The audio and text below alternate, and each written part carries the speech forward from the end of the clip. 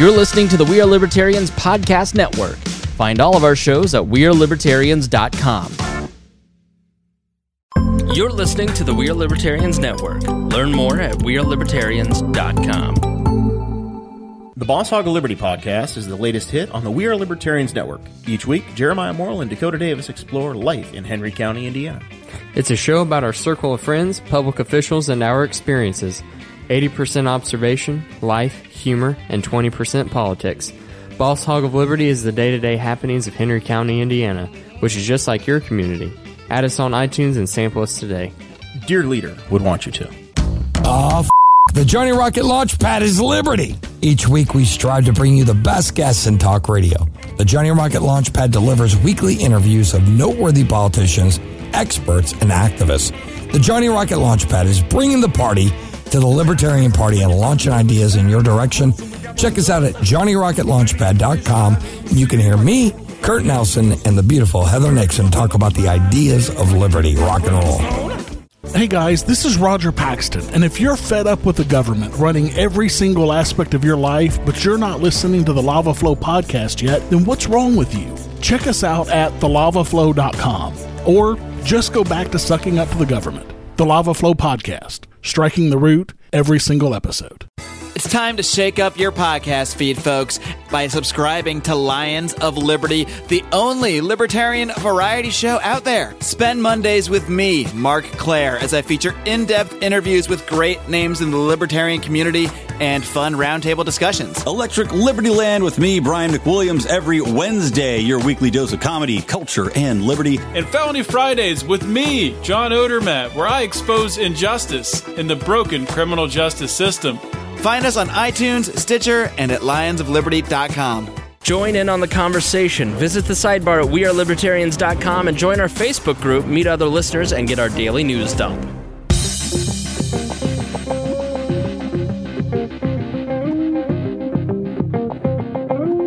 Welcome to We Are Libertarians. I'm your host, Chris Spangle. We bring you all of the irreverence modern politics deserves while putting people before political parties.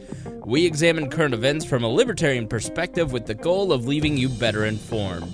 Please be sure to rate and review us on iTunes, like us on Facebook, and subscribe on Patreon at wearelibertarians.com. In exchange for supporting our program, we give you all kinds of bonus content and free stuff, like free shows, like hours a week on that private RSS feed that only Patreon subscribers can get. This show is crowdsourced, so you can send us stories and news with the hashtags WAL News or WAL Politics, or in our group and Discord channel. We're always taking your questions and comments via email at editor@wearelibertarians.com. Please be warned that this show is raw, unedited, and authentic, so the language is sometimes strong and offensive. We're going to talk about the government shutdown and FISA and breaking news that Chris Galt was just reading me before the show about the Mueller investigation. But Thursday shows that we record Tuesday evenings and Thursday evenings. Tuesday evenings are what are the headlines of the week. Thursdays are a little more of a deep dive and a little less serious. I cannot strain less serious enough with this show tonight. When we have the original cast of We Are Libertarians for the first 30-40 episodes. It was myself, Chris Galt, how are you? Pretty great. And Creighton Harrington. Creighton, how are you? I'm good. He looks like he's been keeping up on his muscles. See, Creighton is the least professional of all the co-hosts that we have. He's one of the smartest, if not the smartest. I would say James Neese and Creighton Harrington are probably in the running for the two smartest co-hosts we've had. I'd say Greg is definitely up there. We should do another Fraction Reserve banking episode. Well, we could tonight. You two could not have prepared less for this episode, which is so much like the old days. To fill in the time, he almost brought his guitar. Oh yeah, dude. Back in. He was going to sing his lullabies. I am in black. Back in black. See, Creighton once brought his electric guitar to a podcast. Galt, how annoyed was I? You looked like you wanted to kill him. Because I did. I was shredding it though, so you were having a great time. It was his favorite one. It was after recording, so yeah. I see. I didn't. Everything good was after recording. I didn't know about autism so like now I see it clearly in young Creighton. But I am a well put together young man. You're very handsome. Your hairline's not receding. Not yet. You got a nice beard. I need to. Rogaine. Here, you're gonna need to talk. They can hear me. They don't care what I have to say at this point anyway. See, so Creighton is the least professional. Yet And he sounds like a pessimist. I haven't said a single curse word yet, so No, you haven't. that's professional. Yeah. I was wondering how many I was going to count them. Yeah, so I don't. When was the last time the three of us, just the three of us, did an episode? Probably when he punched me. No, we did Tried to punch me. We did one in between, didn't we? I think. Well, yeah, no, there was like it was a month we later. did the Morty show. Well, yeah, but that I'm but that saying was all of us. Just us three, because after Chris left, Greg came in, and Greg replaced Galt. Wow, we haven't been in the same room together. We haven't. Yeah, where is Greg? See, there's a weird tradition. There's a weird tradition on this podcast of co-host quitting, and some of them take that very seriously. Greg's doing great. Actually, Greg is starting a new podcast, a new website, A Thwart History, I think is it? I don't. It's a Buckley quote. Yep. So go check that out. Big surprise that he would name his podcast after a Buckley quote. So, but yes, he carried on the tradition. He and Kat, and they're still together, and they're doing great. And but Galt, you're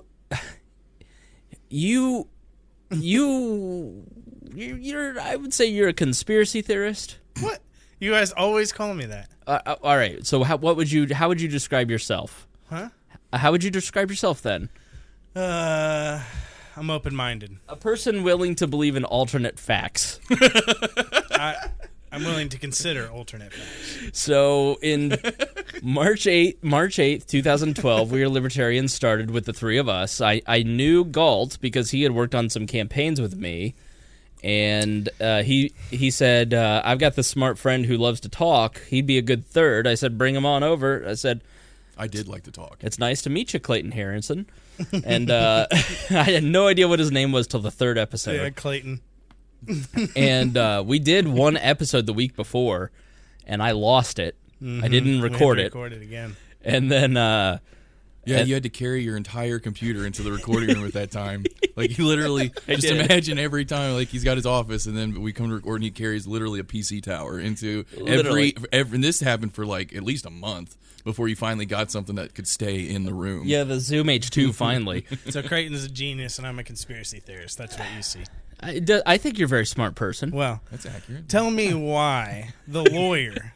lawyer. I consider you a very stable genius. Tell me why the a very stable genius. That's a huge statement there. So Galt and Creighton. So Galt wanted to talk. He started talking about fluoride and wanted to do a show about conspiracies. But here's the thing: like now, 5-6 years later, in the world where Alex Jones is mainstream and everybody's willing to, people like want us to talk about conspiracies now because they want to hear about Waco and the Unabomber. They wanted to hear about it before, right? But polite society. Here's what I am. I'm a progressive. I was still. I was guys a normie. were behind. I was a normie. Yes, and now you're catching up. This is the difference. At that time, in our niche at that time, if we had gone down the route of having 9/11 Truth episodes, we would not be in the same basket that we're in right now. No, we would not. We're fighting for relevance and respectability at this point. I don't understand how a debate about one of the deadliest events in history would have changed anyone's mind. You guys would have defended the actual story. Somebody else may not have, but you would have won, right? Because that's the truth to you. So I don't understand how that would have swayed your audience or changed anything about your show. We didn't really have an audience at that point. If we had... Right, we really only had 30 people listening. Absolutely nothing would have changed. You would be exactly where you are right now with episode 37 being 9/11. It wouldn't have been a big deal. See, this is why Galt got punched. He didn't actually. I did not punch Galt. So Creighton was like, I will not attach... football tackled me. I didn't football tackle No, either. because... No, boys. I remember it very clearly. I do too, because it's one of the funniest moments of my life. Was there. Right. And I stood up to break you two up, and then Galt swung the slowest punch I've ever seen in my life. It was in slow motion. It was definitely a reluctant punch. He was like, there was like, as he was it at Morty's. As he was swinging, he was going, Madame. so yeah, we acted it out on episode 200 of We Are Libertarians. You can go back and listen, but yeah, then they got into a fight, and then Galt went into a dark room and felt remorse. Creighton left in a huff, as he should, and Galt was like, "I'm really sorry, man." I'm like, "It's okay." And as they all left, I was like, this is the end of the podcast. Galt or Creighton is going to quit after this. And it only took 3 or 4 episodes for that to happen. But it wasn't me. I didn't quit. Well, you didn't quit. I fired you. Yeah. Thus the name Dear Leader was born. But you were being a bit of a pain in the ass. With my great ideas that you now would have loved, but back then you just hated. See, Galt is a very insistent person. I love you because you are gung-ho. You are like, I have this idea, I want to execute this idea. And it's all about execution. Exactly right. But I want to execute you when I say I don't want to do that idea. And you go, I want to execute that nonetheless.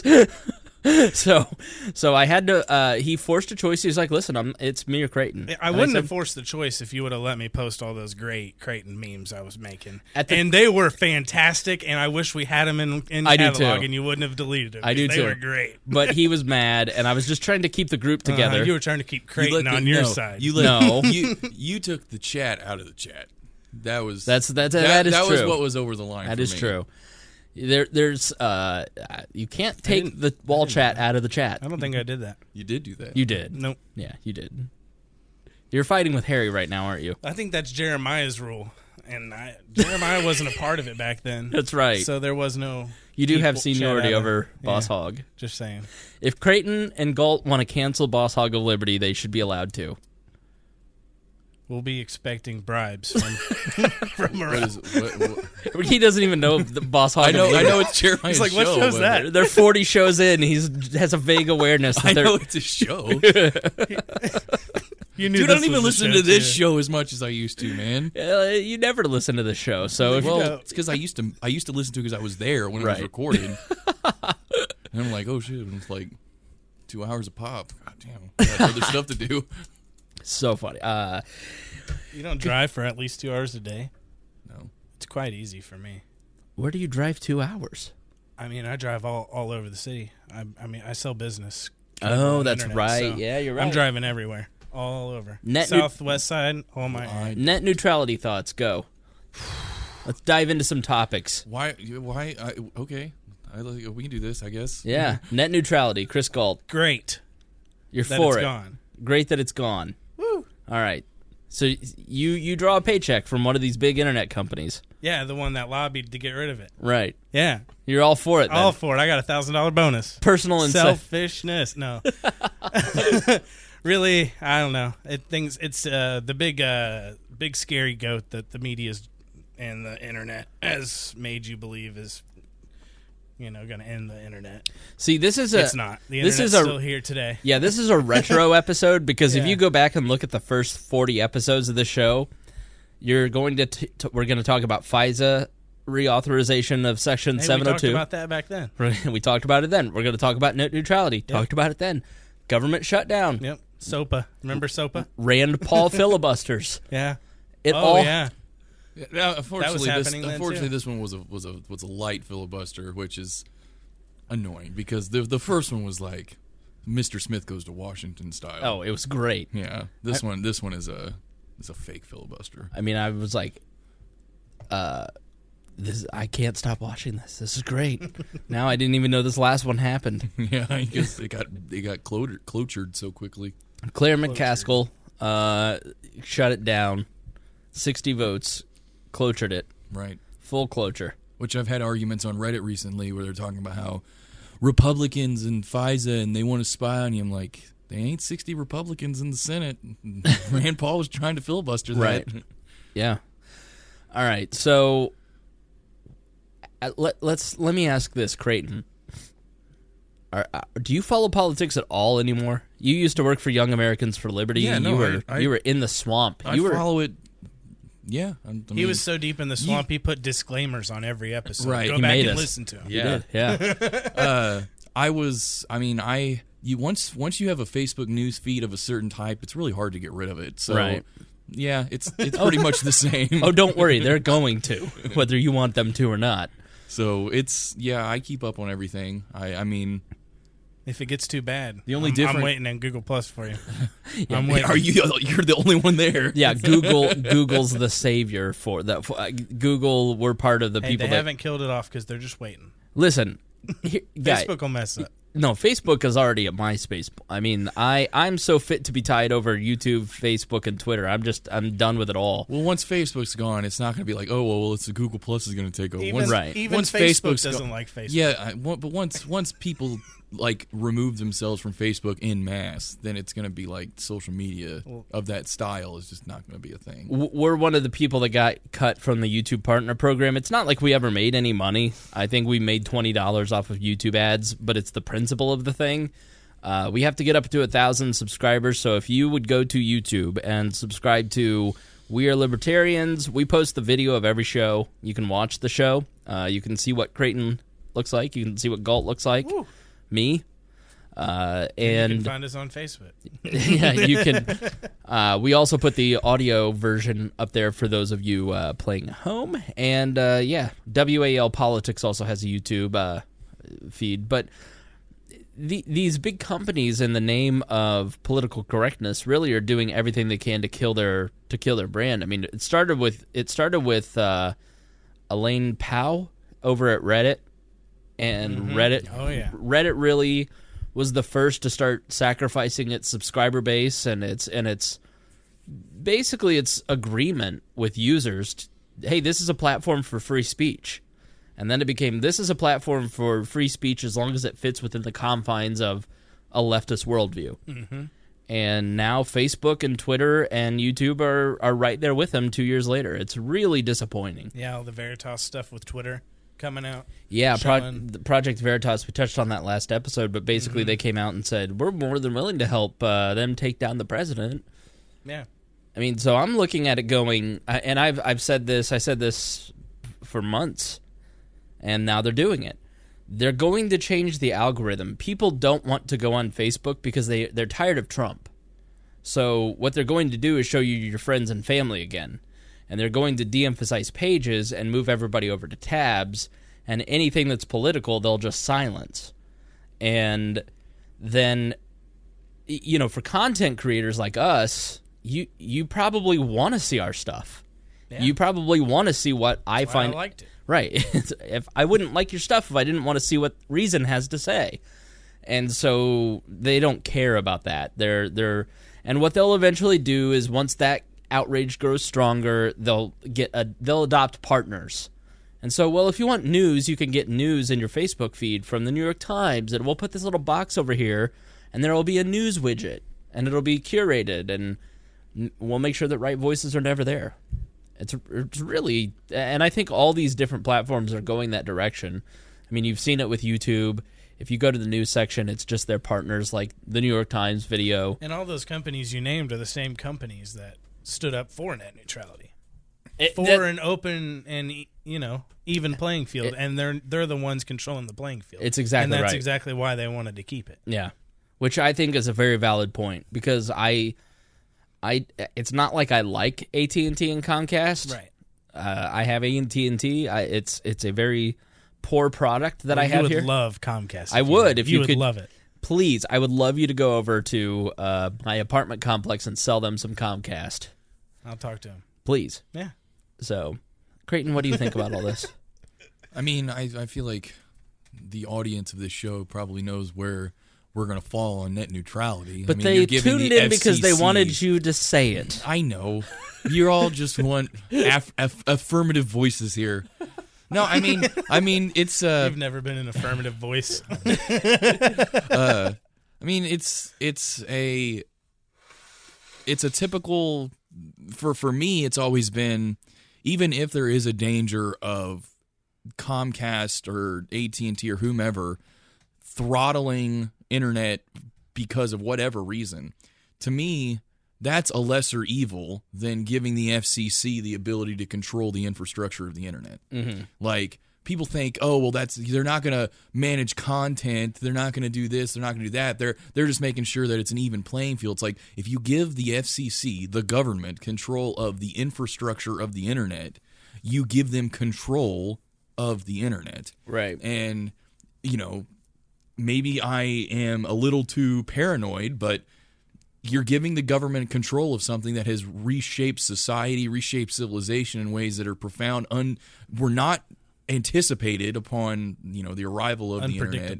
And you're basically saying, let's lock in a style of management of this system that exists today that may not work in the next 15 years, 20 years. Maybe it won't, maybe it will, maybe it will, maybe it won't. Maybe it will, because it'll completely stifle innovation. Yeah, and so you're basically telling all of these and to me the big thing is that I think a lot of people don't like the idea of they think of like throttling, like, oh, Comcast disagrees with this point of view, so they're going to throttle access to your website, and that's the big boogeyman that everyone's worried about. But what it will end up doing is mostly would have been to prevent unique pricing schemes, to give people preferred access if they paid more for certain things than if they hadn't paid more, and all that stuff ends up going into the actual infrastructure itself to increase its how efficient it is, how wide it is, get access to new areas.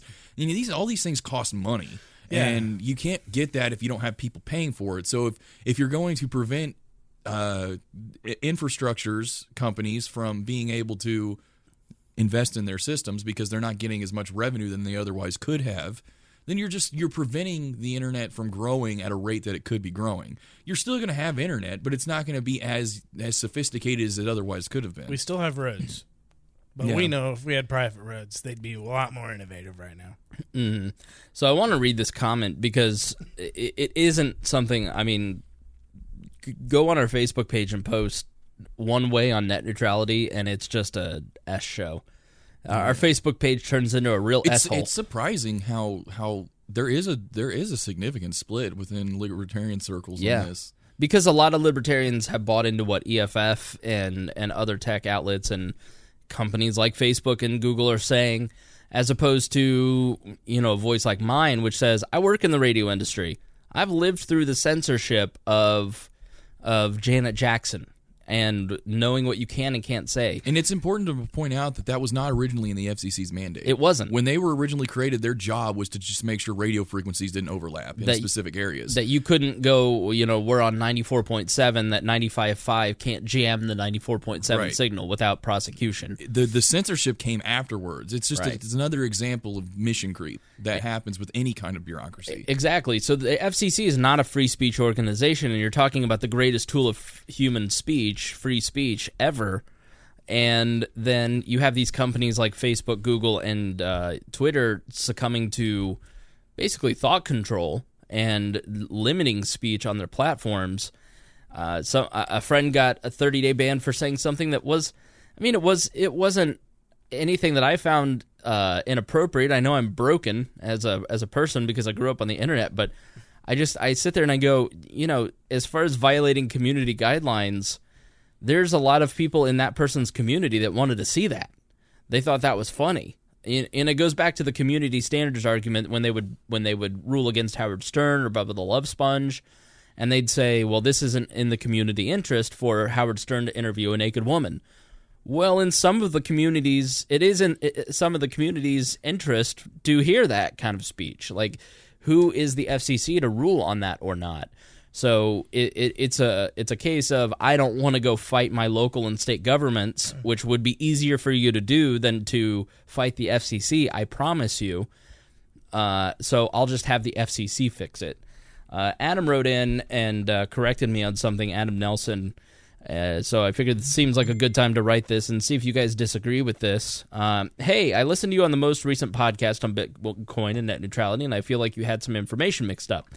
Yes, the FCC is decision to repeal net neutrality only repealed something that put in place in 2015. However, the reason why those rules were put in place was because the FCC also ruled that year that internet providers were no longer considered telecommunication companies, removing the restriction that all landlines must carry phone provider signals regardless of the owner.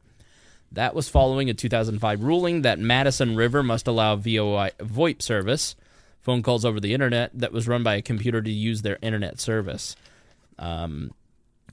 Also, as to internet companies owning the infrastructure for internet service in many regions, there are government-enforced monopolies, according to this 2013 article. Yeah, we know there's monopolies at the local level. What I'm saying is go to your local government and get those monopolies repealed or replaced.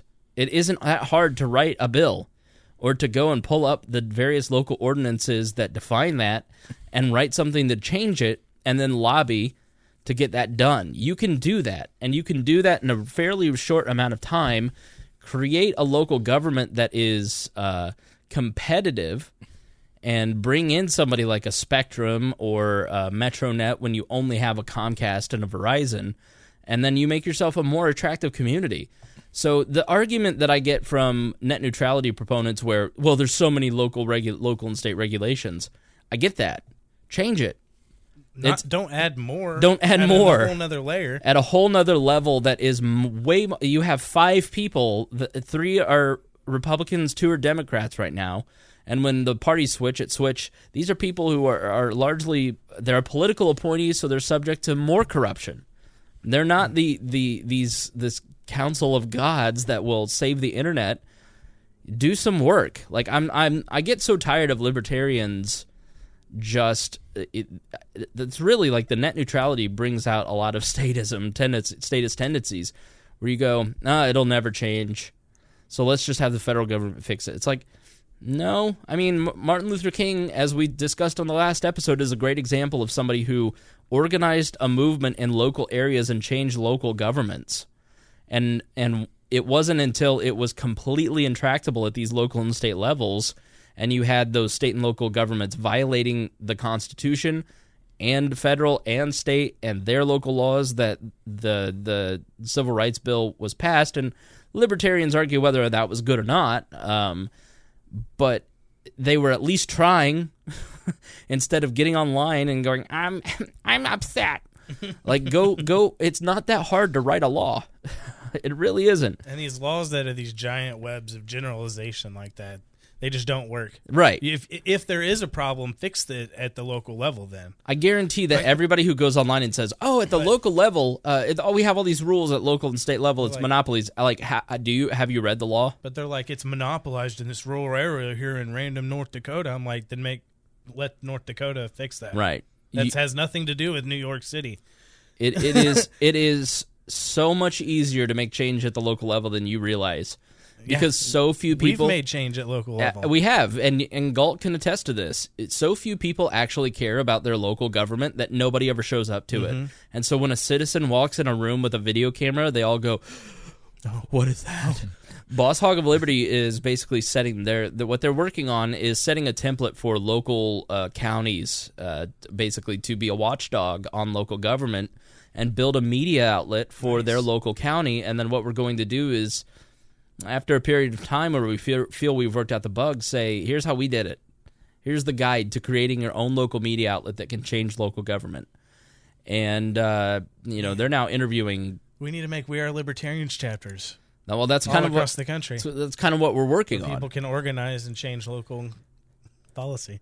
You know, one of the best people I've ever seen organize a state. Who? This guy right Creighton here. Harrington. Creighton Harrington. Put you in He charge. organized the entire state of Indiana. Creighton seems nonplussed. Oh, it was amazing. And so Adam continues. There's nothing to say. Chapters. I know.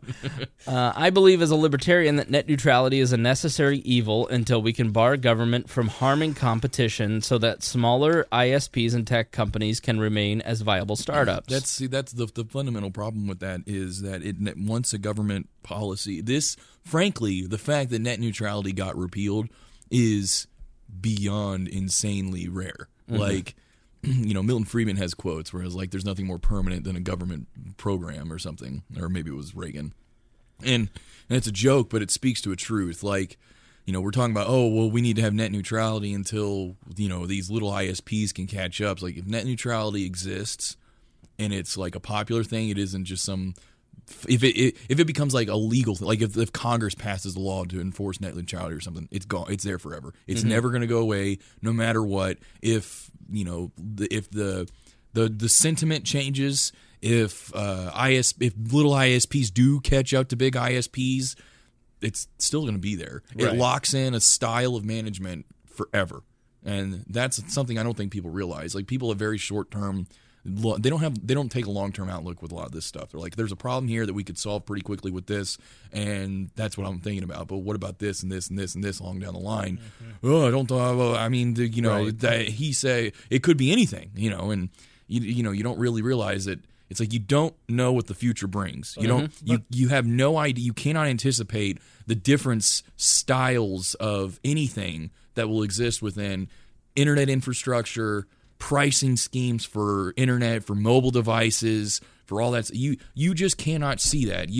No one is smart enough to know what's going to happen. So what you're saying is, let's lock in this specific one because I'm familiar with it. And as Ajit Pai basically said, there's been a 5% slowdown in innovation and expansion of broadband across the nation because they're dealing with more regulation because they have to go through the FCC to get a lot of stuff cleared.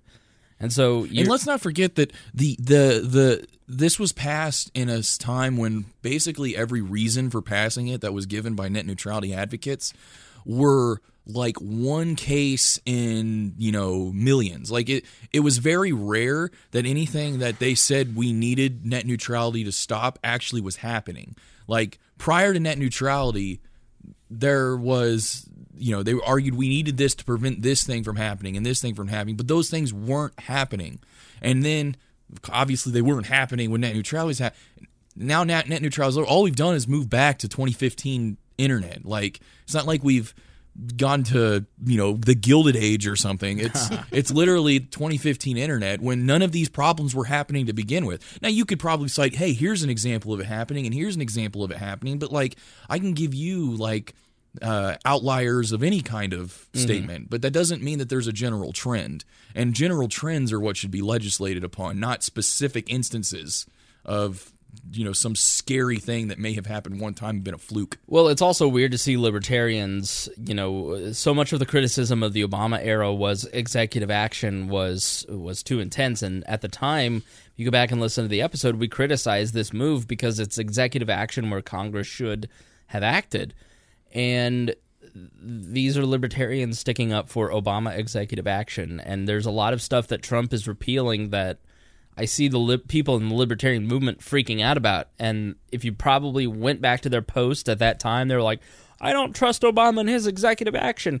It's like, well, Trump's repealing that. It's like DACA is a great example of it. DACA is something, again, we talked about in those first 30 episodes, where it's just been an executive can being kicked down the road.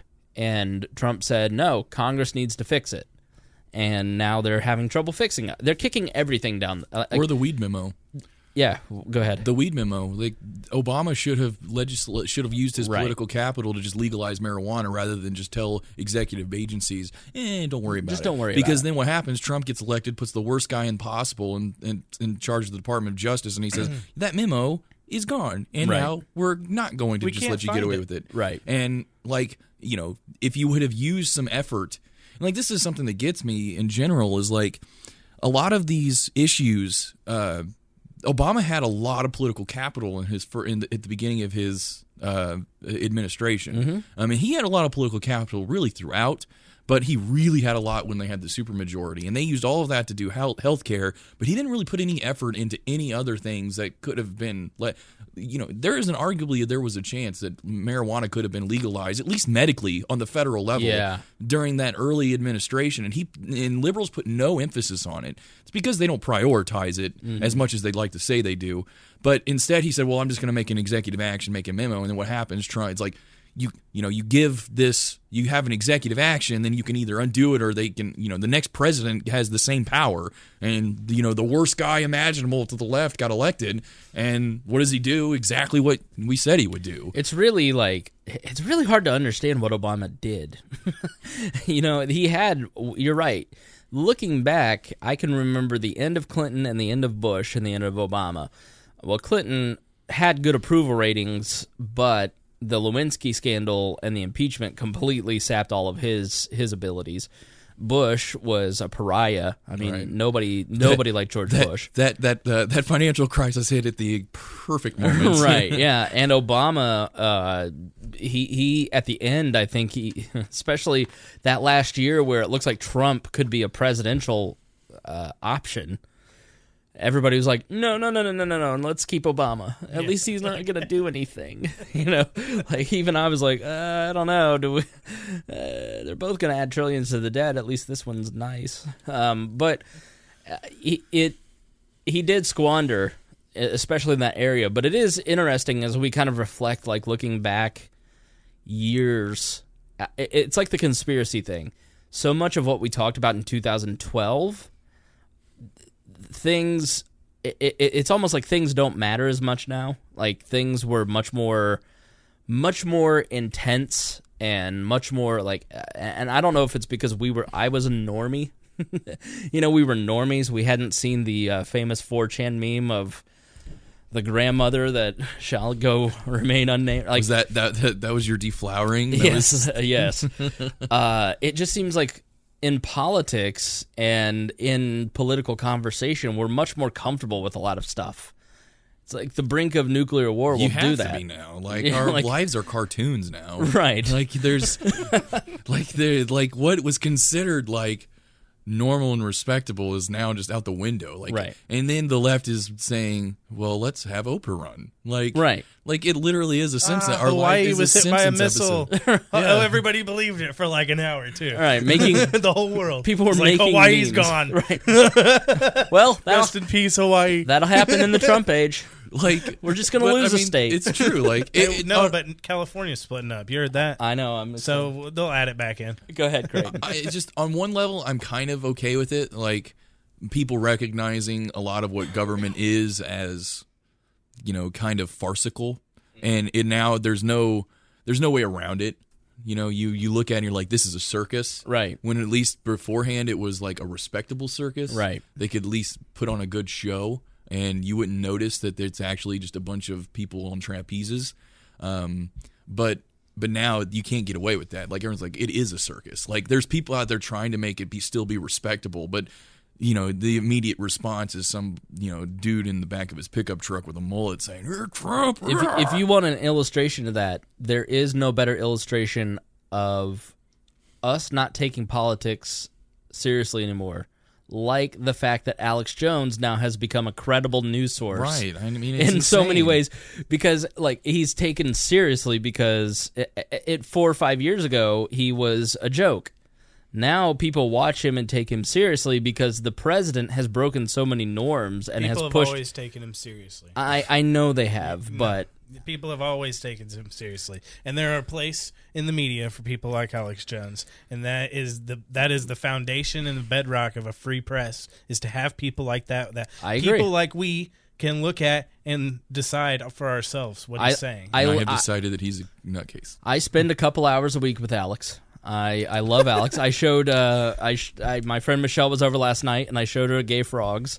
She had never watched a second of Alex Jones, and I go, well, we're watching Gay Frogs then. We're having an Alex Jones party. Bring your juicy juice. She's a social worker and a super, progressive. And basically, 2 years ago, Tad Western called Africa a shithole, and she about punched him, and it was because she was so outraged by it. Now she's just like, whatever, that's just politics now. Like, it is. It's just people's Overton window has just shifted so far that Alex Jones looks like a serious member of the media. And what's insane to me is how 90, I don't know, like maybe we'll find out. Maybe after Trump, people have kind of gotten sick of him. Maybe he doesn't get reelected. Maybe he doesn't. I don't know. I couldn't say left or right on that. But like maybe it'll shift back to where Isn't like that remember that yawp that we had back in the days with that was crazy, and now everybody's respectable again. But like, you know, he anything that man says is stuff that would have ruined the political career of anyone beforehand. One thing, Stormy Daniels alone. Yeah, I mean, but that was what his charm was to an extent. Like, right. That's what got him to the level that he was at, and it was I don't know if it was but regardless, you know, if maybe it's something that's going to pass on to a lot of other people. You know, you haven't really seen anyone else other than Trump say Trump-like things in Congress or anything. So maybe it is Trump is the only one that can do it. Or maybe it is that you're going to have more. I mean, what's his face in Alabama that lost was probably the closest, you know, Trump analog in Congress that didn't get elected, but would have been maybe if he had won. But like, you know, is it something that only Trump's going to be able to do when he's gone? It's back to West Wing style politics, or is it going to be when Trump's gone, there's just going to be another guy that fills that vacuum and just takes it and keeps the circus going? I don't know, because after Perot, you had the Reform Party, and Trump was part of that. He was running on the Reform Party ticket in 2000, and if you've read Mike Duncan's book about the fall of the Roman Empire, so Mike Duncan is the History of Rome podcast guy, and he wrote a book. I think it's The Shadow Before the Shadow. I think that's the title. But basically, it's about the last 150 years of the Roman Republic before you get to, you know, the Triumvirate and Caesar. And he talks about the breakdown of Mos Maiorum. Hardcore History has a new podcast out, which is like an addendum, and he's interviewed by Dan Carlin about his book. And so if you don't like reading, you can go listen to that. I'll put it in the show notes. But he talks about the breakdown of Mos Maiorum, where it is the breakdown of these norms, where you have in Roman society for almost 1,000 years these traditions of how society operates. You have these institutions of here's the class system, and here's this, and here's that. And then the Gracchi come along, the Gracchi brothers, and completely start shredding Mos Maiorum, those traditions, and it leads to the fall of the empire within 200 years, because they, in an effort basically to be demagogues, to gain power for themselves, violating what they knew couldn't be done in an effort to gain power for themselves, they destroyed the Republic. They were probably, definitely not the first, but, you know, early major populists. Right. Like they got much of their political advancement by promising stuff to the plebes and stuff like that. Like that's the soldiers. That's what they were all about. And and that wasn't really, there was like specific areas you're supposed to be in if you were certain classes and stuff. And they just they basically said, well, we're going to use this. Here's an untapped demographic. Yep. And next thing you know, 100 years later, Julius Caesar breaks all the norms, and we know how that ended. And so I look at Trump with a lot of terror in a lot of ways, because I see him, you read this book and you just see a lot of the parallels. And it's not Trump's fault, right? It's not the Gracchi's fault. It is the fact that the populations of Rome and now the populations of America had lost sight of what it meant to be a republic. Like, can we all sit here and say that people have an understanding of what it means to be a member of our society, to be a member to be a good citizen? I don't think most people do. I think most people have no idea. It's like, just like we said, how do you change a law at the local level? I don't know. I want the FCC to do it. Well, that's an unacceptable answer. More government to fix too much government is not an acceptable answer for an American citizen, let alone a libertarian, because that's in direct opposition to the founding of this country and to the ideals of this country. And you violate those rules when you don't know what the rules are. And like the social contract, we go back to the social contract, yes. You look at the as we talked about in the last episode, chastity as an institution.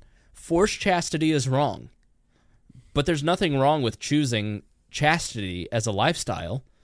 When you say, I would rather get to know people on an intimate level emotionally as opposed to sexually, like Aziz Ansari's first goal is to warm her up enough to sleep with her.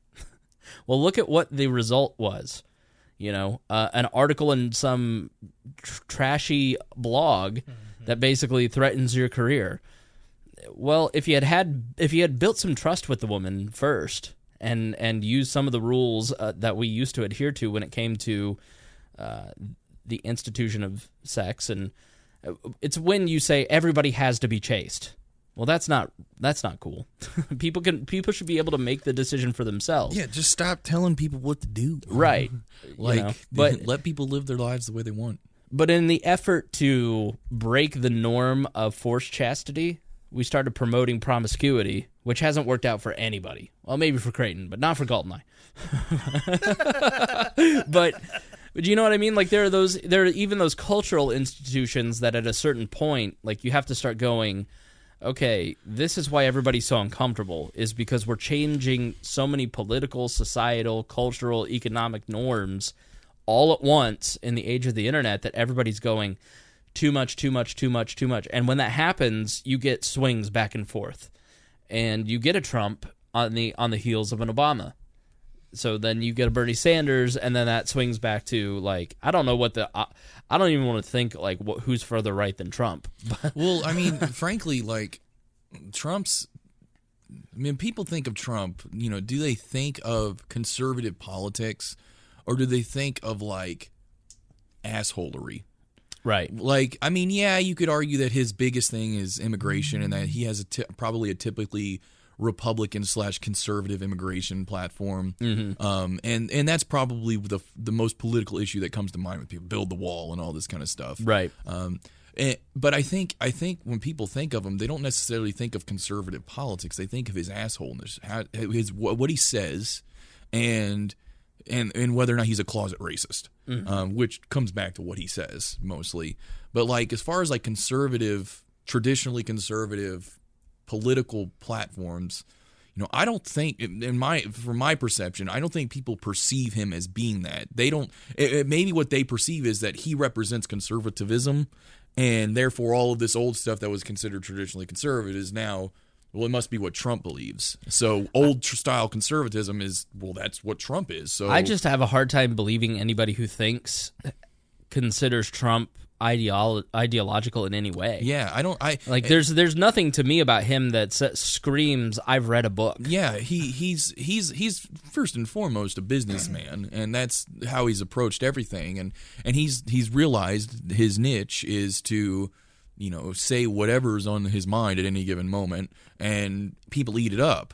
And frankly, that fire is fueled in a large part by the media, who he knows. I mean, he's probably not like the most book smart president we've ever had, but he's not dumb either. He knows that when he says something on Twitter that's going to play to his base, that the left is going to throw that out there. They're going to play this, on loop over and over.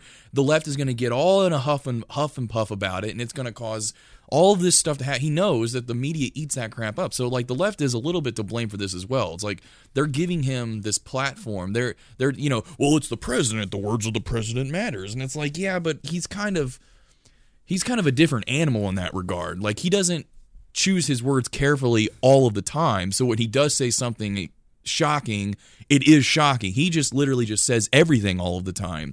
So it gives what he says less meaning, I think, in a way that a normal president wouldn't be able to get away with. And so they just throw it out there. Makes what he says more genuine. Maybe because he's not thinking about it; he's just saying it. Maybe if that's your idea. I think that's what a lot of people see. I think that's a lot. That he's genuine. No, I completely agree. I do think a lot of, especially the people that support him, they believe wholeheartedly that he's just speaking from the heart, and they find it refreshing. And he cares about America, and he cares about our jobs, and he cares about our economy, and that's what he's going to do. And I completely believe that a lot of people, that's what they think about him. I am not convinced that he is not choosing his words carefully. I think that he is a little bit smarter than I gave him credit for in that regard. Right. And he knows what he's saying before he says it, except Covfefe. Well, I think it's not. I've read that it's not him that's actually typing out what he's tweeting. I mean, he's sending his thoughts over to a communications guy. I think it's Dan Scavino, and he's the one actually pushing the Twitter buttons. I mean, so there is some level I want that fact checked. New York Times, Maggie Haberman, Glenn Thrush about 2 months ago, that was in their article where he was sending. I mean, he probably does tweet out, but he's sending stuff to. He's literally picking up the phone and dictating to Scavino what he wants tweeted most of the time. So, I agree that I think he is more calculating than most people will give him credit for, because he's manipulating the media. I think he is a genius when it comes to media manipulation and getting attention. Oh, he completely shattered every single kind of thing that involved the media from his presidential campaign onwards. Right. I mean, he took every. And I said this before on this show and just in general, that he took a lot of the wind out of the sails of many of the silencing techniques that media, particularly liberal media, has used. You know, the race card most specifically. Yeah. Like, you know, it used to be if you got called a racist, then, you know, you had to defend yourself and you had to basically prove that you weren't. Paul. For forever. Like, you had to prove that you weren't before you could make any movement forward. Right. What does he do? He shows a picture of him eating a taco, and he says, Taco Bowl? Taco Bowl, and he says, "I love the Hispanics." On Cinco de Mayo. Yeah, I mean, we laugh about that, He's but a troll. but the fact is that worked. Like, after that, no one was cared about it. He completely changed it, and you know, maybe he's the only one who can do that. But when it comes to media, yeah, he is. There's a lot to learn if you're trying to be like. He is basically a shock jock president. Is what he is. He's had 10,000 hours at it. I mean, this has been his whole life. He used to call the Post and represent himself as his media guy. I mean, I think he is the only one that can get away with it. I think you saw Roy Moore try it, but Roy Moore is fundamentally unlikable. Yeah, but the fact that he also tried to have sex with or he did or whatever with a 14 or 17 or whatever it was, that's, I mean, not even. I mean, Trump says some weird incestuous stuff, but I don't think he's ever been like, yeah, I'd do a 14-year-old. Right. I mean, now you just did. Cut that. No, Stormy Daniels.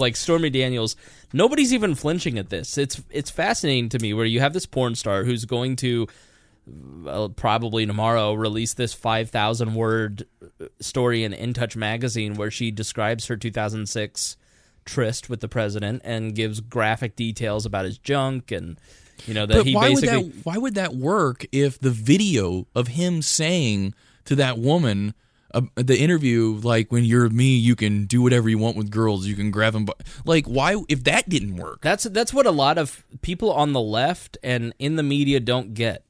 This kind of stuff was priced into the purchase of Donald Trump when we elected him president, right? As a nation. Like, everybody knows he's a grotesque figure morally. Like, there's nothing about Donald Trump that I look and I go, this is a man that I want to emulate.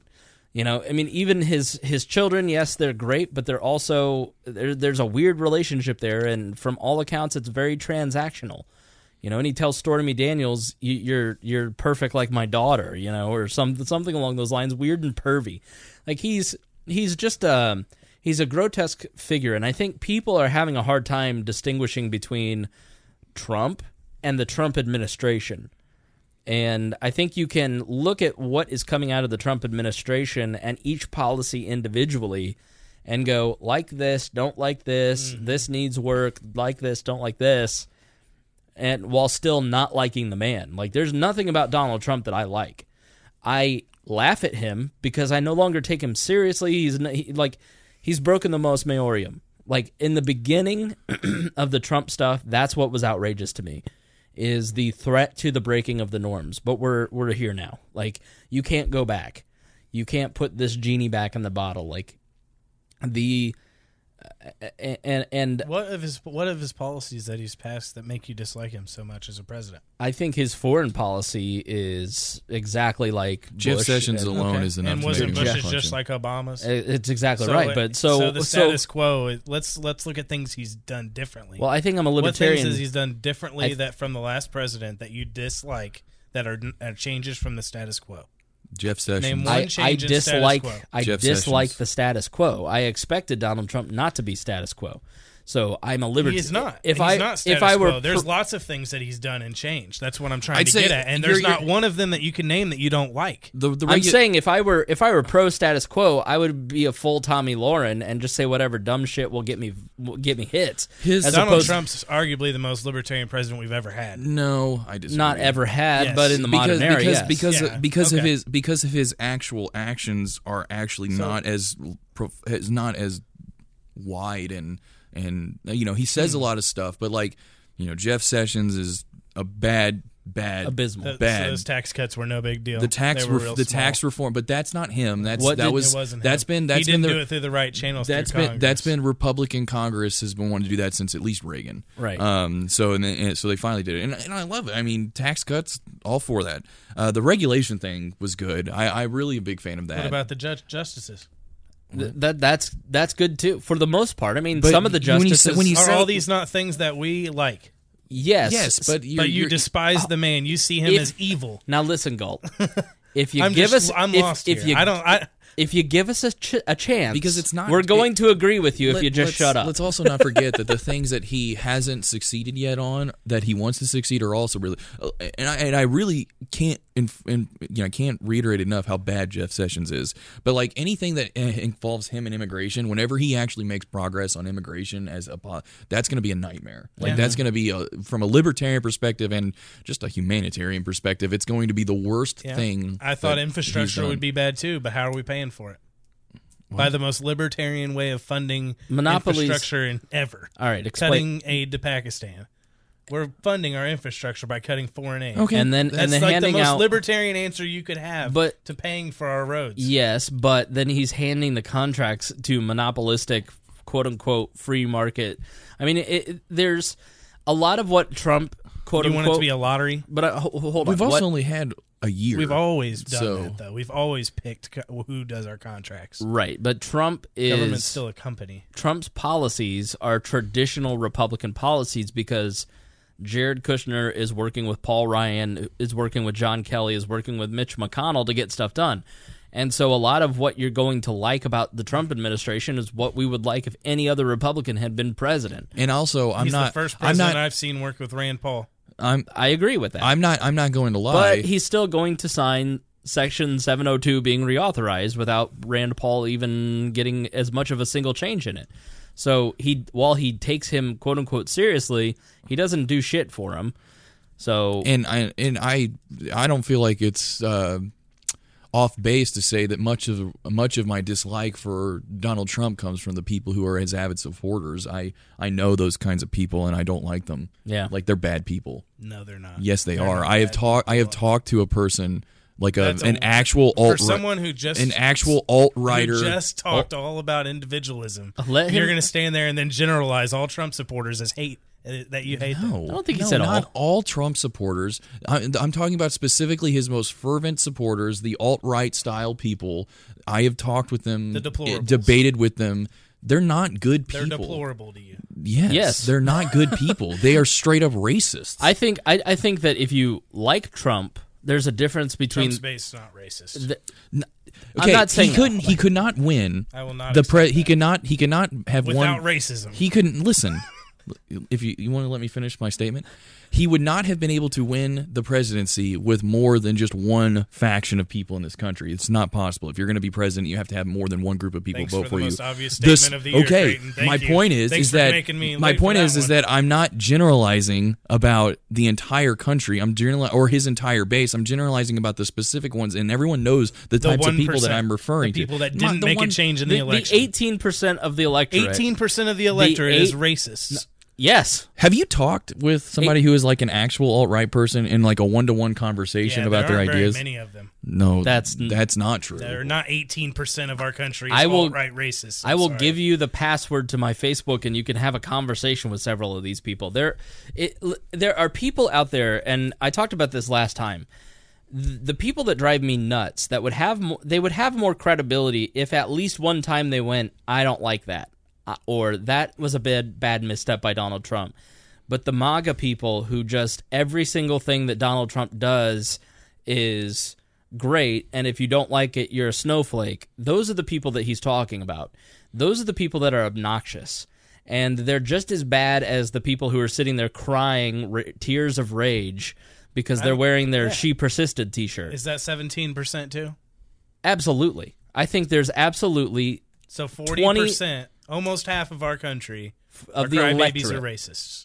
Of the electorate. Right. If you self-identify as an alt-right person, or if I read off a bunch of alt-right positions that weren't that didn't use strong shock words, but they were like if somebody was trying to promote themselves to somebody and they were alt-right, what words would they use? If I read that off to a person, if you're an alt-right person or you support those kinds of positions, then I have no problem calling you a racist.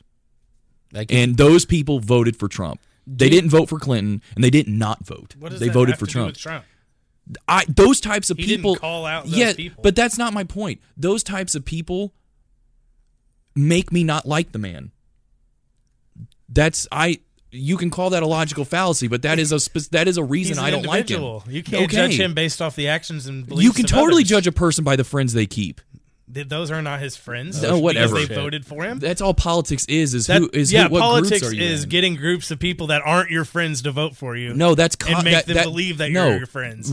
Running for president is getting groups who in America at least he did it. Is getting various groups of people who kind of agree with you to vote for you. He's a winner. Are you tired of winning yet, Galt? I know what you're doing now. This is why people love. I just think that's a bit ridiculous.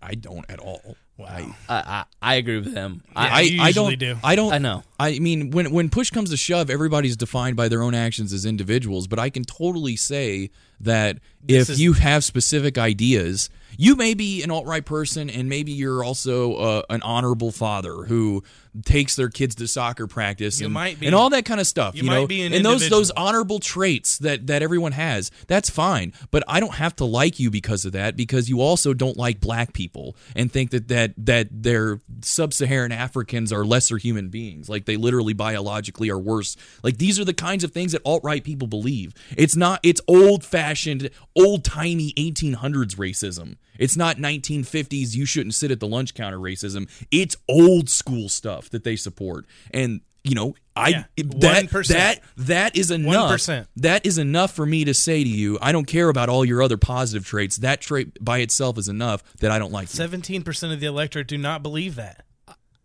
I would agree that it's not 17%, but it's definitely not 1%. Let's split it at 9. What? I mean, I don't know the numbers. Were you on Were you on the internet? Did you not see how many people said, "Yeah, Haiti is a shithole because it's run by black people"? Like I saw that. Like that exists. And I see just there. as many people on the other side doing it too. I agree with you. There are just as many people that are making logical arguments and having real debates. Two things can be true at the same time.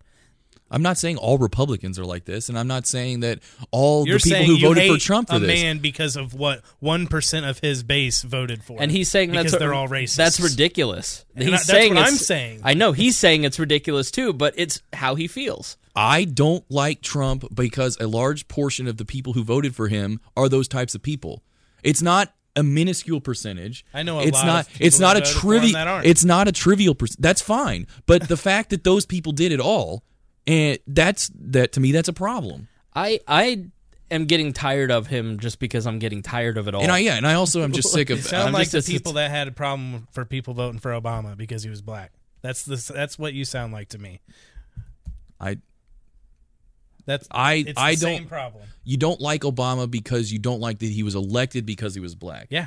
because he brought out a whole group of people. I don't know if that was a substantial that voted for him because of the color of his skin. And that's the only reason they voted for him. No. Not because of anything he believed in. No. Not because they believed that their race was dominant and should rule the country. That may be fine, but I think that you're overrepresenting the number of people who didn't like Obama specifically because. But you're not overrepresenting the number of racist bigots in the country. No. Okay.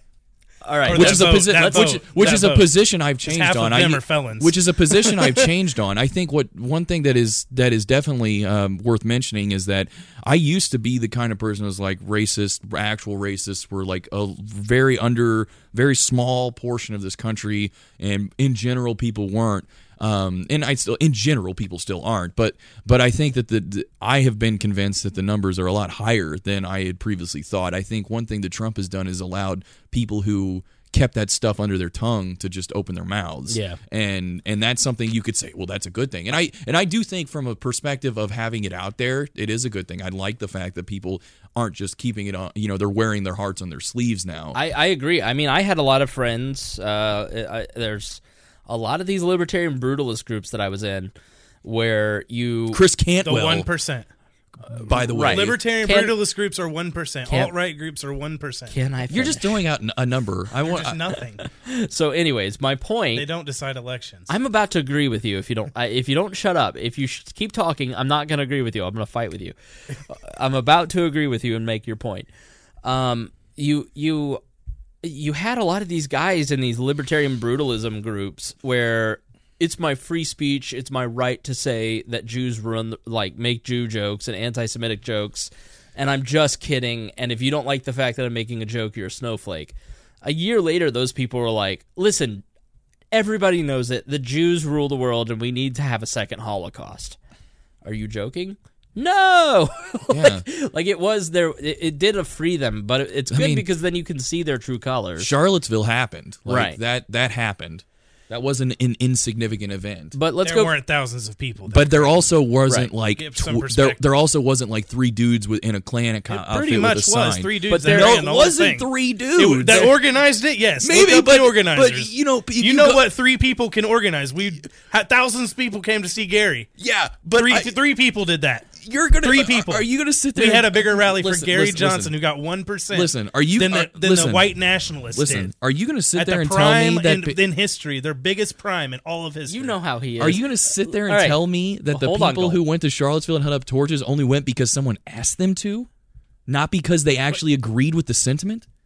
I do totally agree with Galt that we in the middle are caught between what seems like a very small percentage of the left and the right, but they're just really it's really also noisy. Worth mentioning in politics, extremes have a big impact. Yeah. If it wasn't true, then gay people would have absolutely no progress in this country on anything. Right. Extremes matter a lot more than they do in real life because not everybody goes out and votes. Not even everybody's registered to vote. So the extremes make a big difference. So in politics, while in the general population, the amount of racists that are like the alt-right style racists may be small in the general population, but politically they have a significant effect because they show up. On the way to Thanksgiving, my dad said, I was going to get a Confederate flag. I go, oh, cool. What? My dad has never been. He's not a racist. He's not somebody that is. He probably knows nothing about the Civil War. Like, we have no connection to the South. It's just that he sees the way that this small minority is being treated, and he reacts.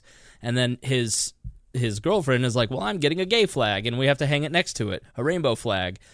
And so she's reacting to that extreme, and then that's what he's talking about, is that you just get these people, everybody who just gets caught in the middle, and it's just like this terrible place to be. But I don't know that, Donald, like, it was happening when Obama was president, and he's a pretty mellow dude. Yeah. And then you have Trump. I mean, if you have Elizabeth Warren, it's just going to be the other way. It's not really going to stop. I mean, this identity politics is here to stay, I think. But I think if you go back to the question of, is Trump a libertarian president, I would have to say fundamentally Donald Trump is not a libertarian. I don't think that Donald Trump is a conservative. I don't think that Donald Trump is anything. I think that Donald Trump is somebody who is I think this quality that has kind of shown up in the last couple weeks and was outlined in the Michael Wolff book, that the last person that talked to him is what he believes. And I've met people like that. It might be. You know, where literally like in this immigration debate, it was Lindsey Graham and Dick Durbin had a deal cut with him, and then Tom Cotton got a hold of him, and then he believed what Tom Cotton said, and then Dick Durbin, like, he literally is kind of like ping pong ball. And I think that's the scary proposition if you are a Trump supporter, if the House and the Senate over the next few years swing the other way and he starts cutting deals, I don't think you're going to see a libertarian president. And that's what I've always maintained is, yes, you can celebrate now that you have a libertarian-leaning presidency in a lot of ways in terms of economics and regulation and courts. Because we do. We do, but what happens when the Senate is controlled by Democrats and he wants to get his nominees passed? He's going to start putting moderates on. Which is why we wanted to elect Ron or Rand, because they have principles. They have principles. And that's the difference. Because you can still have libertarian policies that Trump's passed. I said most libertarian because we've never had a libertarian president. Yeah. I mean, it is... If you're saying, is he a better choice than Hillary Clinton? Yeah, because Hillary Clinton, like, that's the problem with Democrats. He's a better choice than a long list of former presidents. Yeah, if you're talking about Hillary Clinton, who is a big government socialist, wants to invade other countries, is socially left, there's nothing that I agree with her on. But, like, at least Donald Trump can have people who are on the right persuade him of a certain way of thinking. And you can get 2 regulations cut for everyone passed, and you can get Gorsuch, who was, writing for Cato at one point, the Cato Institute. You can get some of these little libertarian wins, but does that mean that you're going to have a full libertarian presidency? Not at all, because you have someone who at their core is incompetent, does not have the ability to understand what the job entails, and is highly persuadable. For as all the talk of him being a great deal maker, he's not. He's kind of like the ping pong ball in the room. If you read the reports of this immigration debate that's going on right now, like, he's not a decision maker. Because he doesn't understand the facts, because he doesn't have an ideology, and because he's inexperienced. He doesn't understand the mechanics of politics. Right. He understands the mechanics of business. He has to rely on people that he trusts, and those people are taking advantage of him, and as a result, us. And that's why he should have never been president in the first place, because he is highly persuadable, because he doesn't understand what a clean bill is. Like, you listen to that, he doesn't understand how any of this process works. He's just being told what to do by, like, Mike Pence. And Mike Pence, we all know from living in Indiana, is eminently incompetent. Like, a President Pence will be, you'll pine for George Bush. You know what?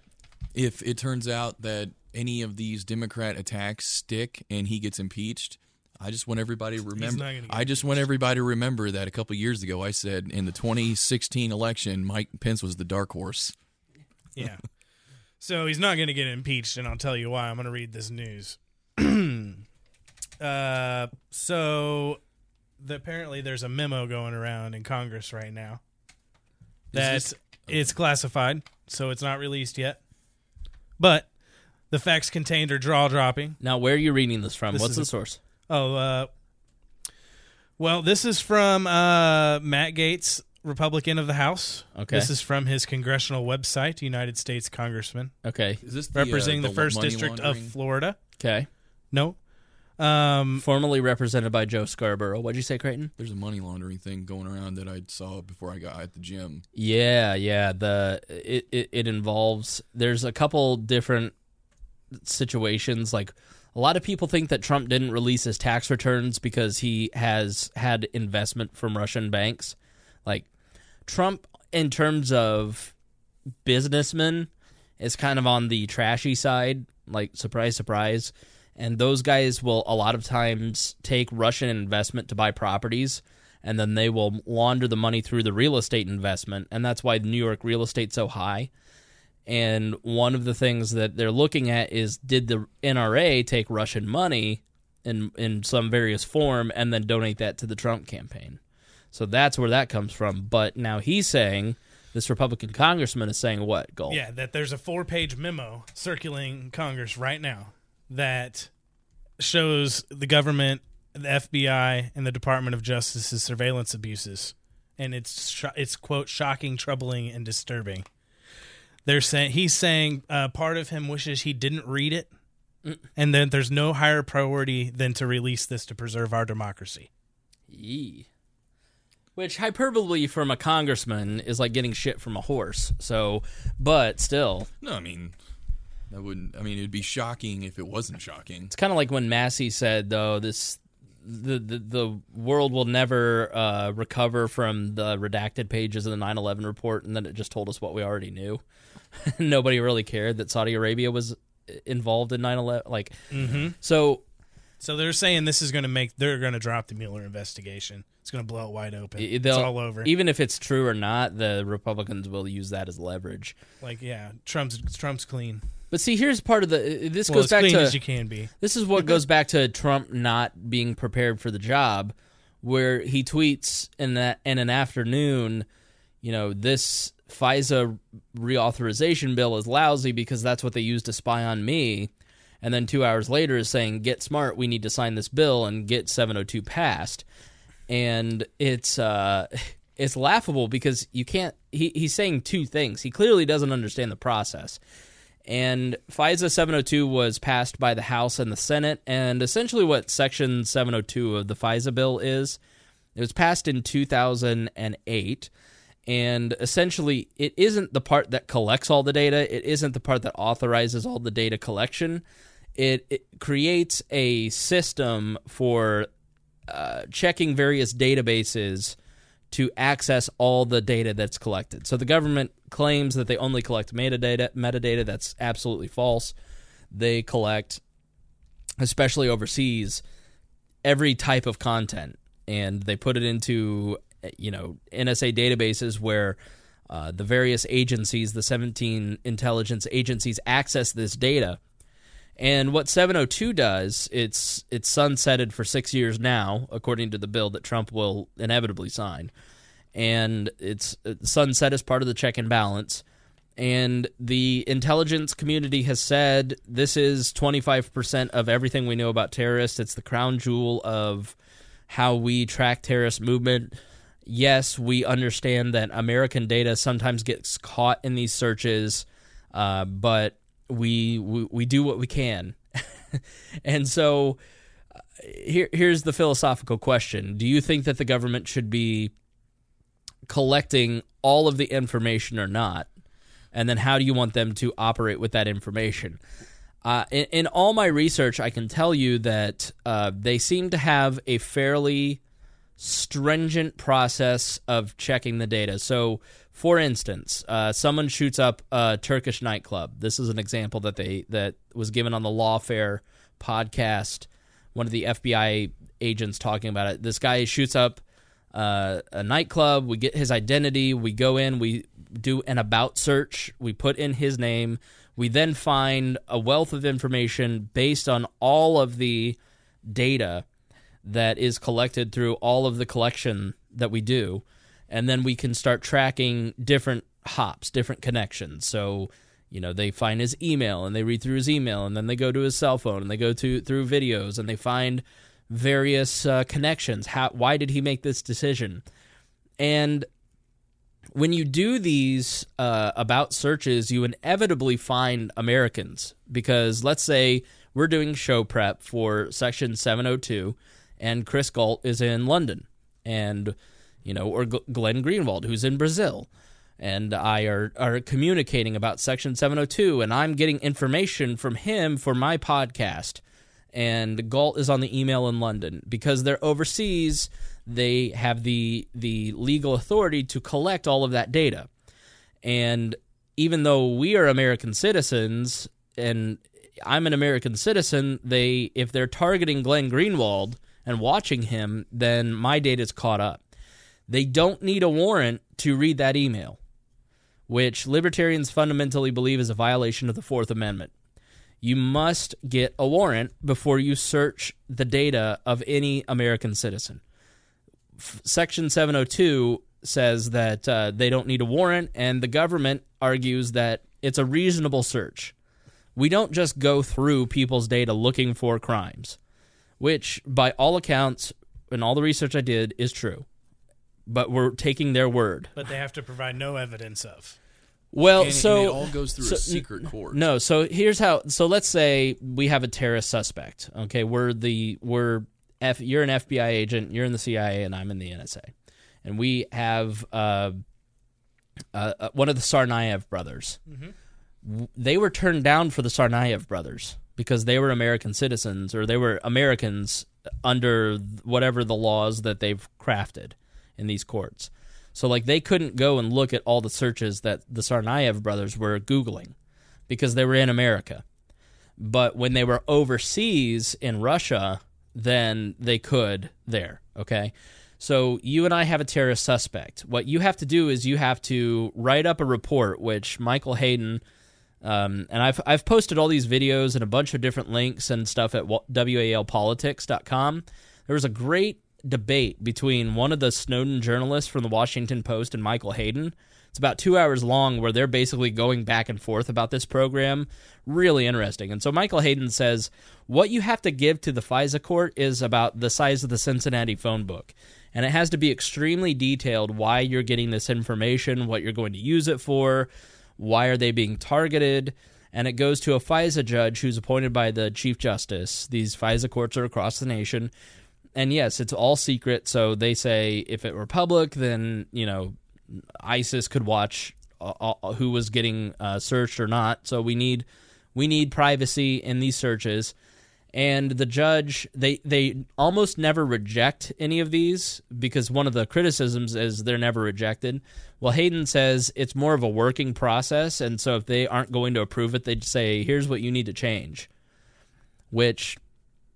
good or bad, that's the process. I mean, you could look at that and go, well, the check and balance is the secret judge, and they're acting as a buddy friend, when the very criticism of these FISA courts is that there is no check or balance. There isn't anybody saying, no, you can't do this. And so one of the thoughts is that Michael, the NSA director that lied to the FBI that got fired, Michael Flynn, he was working with Turks and consulting with them. He was working with Russians. He was being targeted through some of these programs to see what he was doing, even though he was an American citizen. He was working with foreign governments, and they were claiming to monitor the other side of the call and the Kislyak calls. And then that information was used for political purposes, which all of this is what libertarians have been saying. We were saying in 2012. You say now this is only used for Muslims in Yemen, but what happens 20 years down the road when we're using it for political purposes?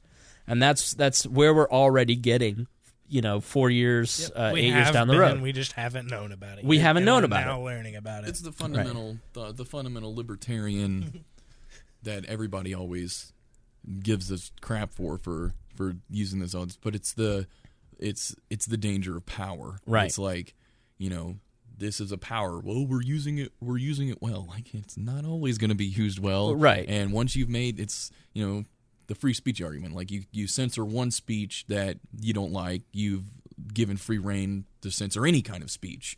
If you give the government a power to do this, even though they may be doing it well now in its infancy or whatever, it's only a matter of time. It really is only a matter of time before it gets abused. Yeah. It will happen. There's nothing that you're going to be able to do to stop it from happening except getting rid of the power. And Admiral Rogers, who is head of the NSA's Section 702 program, was speaking at the Heritage Foundation, and he's like, listen, we tell on ourselves. Whenever we make a mistake, we tell, oversight committees, we tell judges, we have this whole process of when we do something wrong. It's like, okay, well, you seem trustworthy. You seem like a trustworthy guy, and you seem honorable, but so did Michael Flynn. And it turns out he's a total liar. He's a total dirtbag, and just because you make transparency a priority, and what they all argue from the FBI to the CIA to the NSA is that transparency is a priority because this is such a Like I said, they've said this is the crown jewel. This is where they get the most of their information. This is the thing that is keeping America. This is the thing that has kept America from getting attacked again, is what they say. And so they don't want to jeopardize the tool. So the incentive of transparency within the regime that they've set up of checks and balances, they follow to the T because they don't want to jeopardize the tool, because they know they're under such scrutiny that they could have it canceled at any moment, which I find to be a valid argument, but still there isn't. Where's the authority? Where does the authority come from for this? The authority was just written by the Bush administration and it was started under the Patriot Act, and then so they started collecting all of this information. The Patriot Act, which was partially written by Vice President Pence. So the Patriot Act outlined all this. When do we get to say we told you so? Right, about now.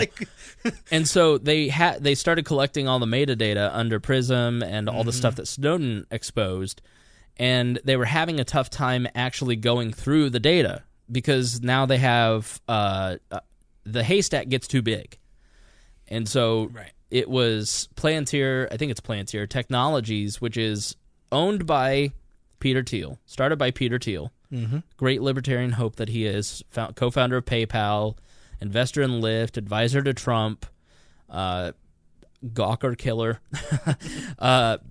He started this company with an investment from In-Q-Tel, which is the seed company from the CIA. And so Palantir Technologies basically went through and created the ability to go and search all of this metadata. So you have people who are hackers who work in Silicon Valley who are 24. Who have access to all this Who data. have access to literally all this data. And so there's... In my eyes, illegal data.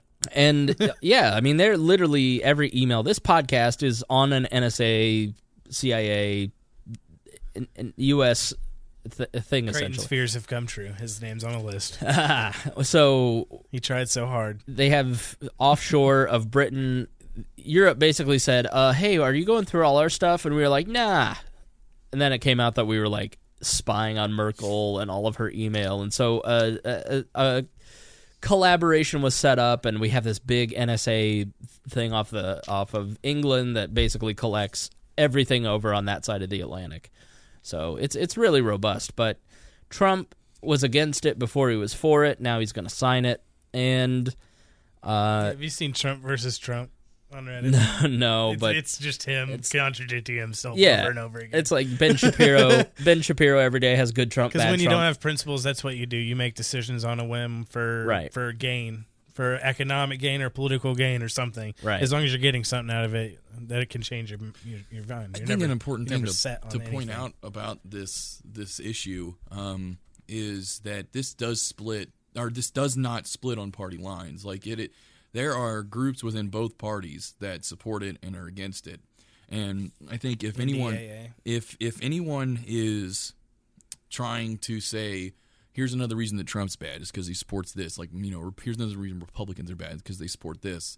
It's like that's this on this issue in particular. That's an unfair critique.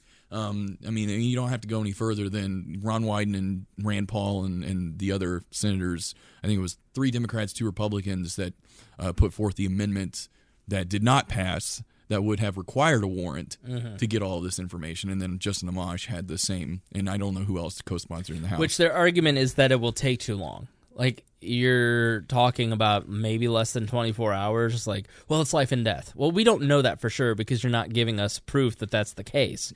Right. And these amendments were pushed by I would argue that the Amash amendment was probably his baby. And because the last time that they tried this, he also put forth an amendment to make there be a warrant, and it only failed by 10 votes or something like that, really close. So on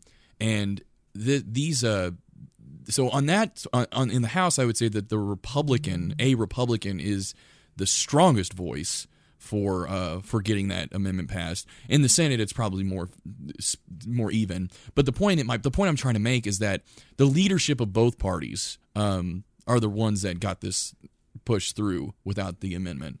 Nancy Pelosi in particular made it a point to make sure that enough Democrat votes were whipped to make the amendment fail.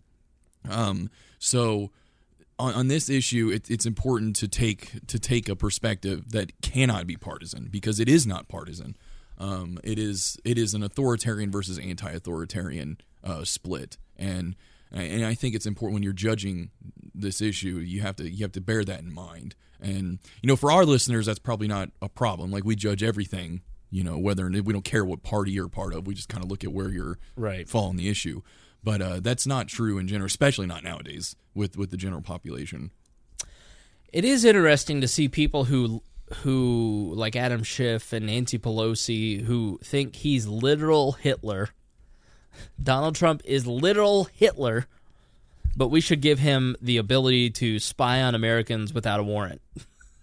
Like, if you really believe that, wouldn't you not vote for this? Wouldn't you do everything you possibly can to stall the tyrant, the dictator Trump, from having these powers?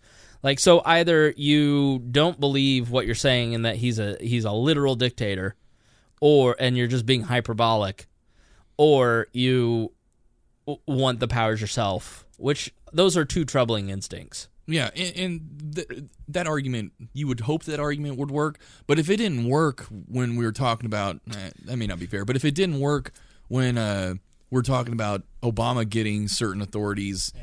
No, we made the same argument. We did. We made the same argument, and then, it got brushed off, and now, like, well, if it didn't work then, why would it work now? It's like, you don't... And it's I want to say vindicating that, at least in the past year, how many times on Reddit, but just in general, I've seen, these are, look at Trump doing this and this, and like, that's something that Obama did. Yeah. Like, we warned you, if, you're going to get a president you don't like, he's going to have these same powers. And, it does, people, because again, people don't think long term about this stuff. They think about the immediate effects, and that's it. It stops there. They don't look at ripples. Just title this episode, I Told You So. I can't wait for 5 years from now when we are again together. Yeah, and we're talking about the president, The Rock. And he'll be making the same mistakes. And we'll be saying the same things 5 years from now. And then Malia Obama after that, 5 years down that road. Right. So, right. Gates said that the Trump investigation is a sham. It's a sham, is it? After reading that memo. Christy Avery wants us to end the show, so we're going to give her wish. We're going to start wrapping up. So we've got wrap up, so we got another hour then? Creighton talked too much and bored Christy. She's falling asleep. See, this is what... All right. I want to have Galt on more often because Galt is radio gold because he's just combative and creates drama wherever he goes. But I also have to think about the other co-hosts. Yeah. You got to think about your show. Don't worry about the co-hosts. They'll make it back. I'll stay here all night. The show loves the drama. I don't have anything to do tomorrow. You guys you're going east. Mm-hmm. So you guys want to come back next Thursday? Yeah. Are you available? As of right now, I am. Yeah. All right. Well, if you find anything better to do. No, I won't. I'm still swiping right on Tinder and no, I'm finishing up working my part-time job to make sure I can pay the last round of bills before I leave. So yeah, because I don't have that schedule yet for Thursday, but probably will be free. Life is about to get real busy, real expensive. Yeah. You want to talk about what you're doing? I'm going to work for a software engineer in New York City. Ah, very good. New York City. Yeah. Where are you going to live? Do you know? It's working on it right now. But in Manhattan, more than likely. Did you ever think you'd live in a place more expensive than Alexandria, Virginia? No. This is way more expensive than Alexandria, Virginia. So we're excited to have a New York City correspondent. Yeah. It's nice. We said that for the DC when I went out to DC, and then I only had like one episode when I was out there. Well, we Skyped you in, but you were still like, you weren't immature. You just didn't care. Like, you still don't care. He still doesn't care. But at least you're like more grown up, so like you pretend better that you don't care. He never really cared. All the world's a stage. Right. All right. Let's start wrapping up. Final thoughts, Chris Galt. I don't know. We'll do this again next week. Oh, wait. No, send we us do. Send some stuff in that you want us to talk about. We do have an important topic that we need to talk about. Chris Spangle has watched all of the Star Wars. What did you think? Oh. That's right. I have now consumed all of them. All of the Did you Star see The Wars. Last Jedi as well? No, not yet. Dude, God. So I watched Rogue One because I saw it on Netflix, and I was like, you know what? I had seen 2 of the first 3 as a kid. I think I remember seeing the first and the third. You have to remember pod racing. So I saw first and third, as in episode 1 and 3, or episode 4 and 7? No, I saw A New Hope and Return of the Jedi because I remember 4 and 6. Then I remember the little Wookiees, the little Ewoks. the Ewoks. Wookiees. But I don't remember Empire Strikes Back at all. That was all very new to me. So I had a vague recollection of the third one. So I really had never watched any of them. So I started at He's over 30, by the way. So I watched Phantom Menace, or I watched Rogue One on Netflix. I was like, yeah, I'll try it out. This is probably about a month ago. And I'm going to have to watch it again now that I know what's going on, because it didn't really make I told you can't start with episode 1. Right. You have to start at 4. And you ranked it already. And I combated you about that movie, and it's because you haven't rewatched it since. It was good. You need to watch it again. Here's what I liked about Rogue One is that it was exciting and kept my attention. Like, there was fighting in it, so it was good. But you didn't get the story. I got most of the Because it story. linked 2 trilogies you'd never seen. Having been a libertarian for over 10 years now, I know enough of the Star Wars mythology to get the whole thing. You know what I mean? Yeah, the little Wookiees. The little Wookiees. And so then I started with Phantom Menace because it was on Hulu, and so I watched the first. I started at Phantom Menace, and that was an abortion. That was not good. Yeah, It's not, and it's sad because there's so much potential. But it's one of those ones. If there's actually documentaries about the making that movie, and how when George Lucas watched the final cut, after they got it together, he sat down and he watched it. And at the end, he's like, "Wow, did some stuff there that I don't know how that's completely." It was he was like, "Oh crap!" It was one of those things. You get to a certain point, you're like, "This is gonna work. It's gonna work," and then you get it all shot. You get it together, and you're like, "Well, you can't go back now and do it." Well, here's the prequels. All look like they were shot on Star Trek Voyager. They all just had that 90s now, to be fake fair, look. Episode 3 is amazing. Revenge of the Sith is amazing. It's a really good movie, and so I didn't like Phantom Menace, but it didn't really hold my attention. Attack of the Clones was good. There was some fighting in it. The storyline was okay. Then the Revenge of the Sith I thought was really good because there was a lot of political drama in it, and so that got me. Got me hooked on it. And to me, that's what holds the original, the prequel trilogy from being total garbage. Right. Is that there is this overarching political, Palpatine's rise in the shadows. Yes. That stuff. I like that. It happens in 1, it happens in 2, right, and it obviously happens in 3. And it keeps me. What makes the first 2 really bad is the acting, and in times the dialogue.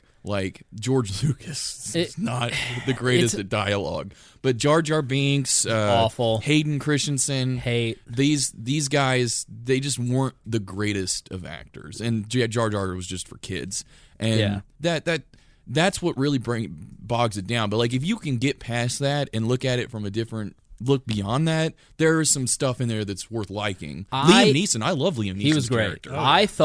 I thought the first 3, the prequels, were going to be way worse than they actually were. Yeah. So because I just heard so bad. Because it's all because I'd heard they're not as bad as no one right. hates Star Wars as much as Star Wars fans, right? And I've heard nothing but trash about all these movies. Even the new ones, you hear everybody hates the new ones, and so, they're not bad. So I watched A New Hope, great. Empire Strikes Back, not bad. I think Return of the Jedi was my favorite.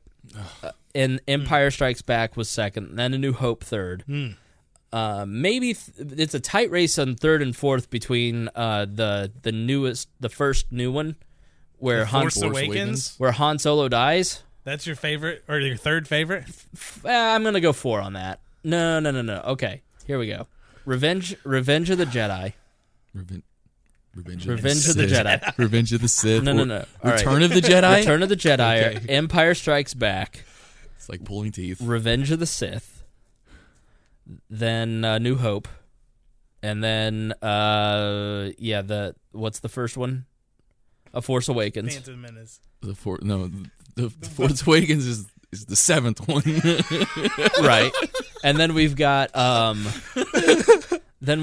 Attack of the Clones. Rogue One. Oh.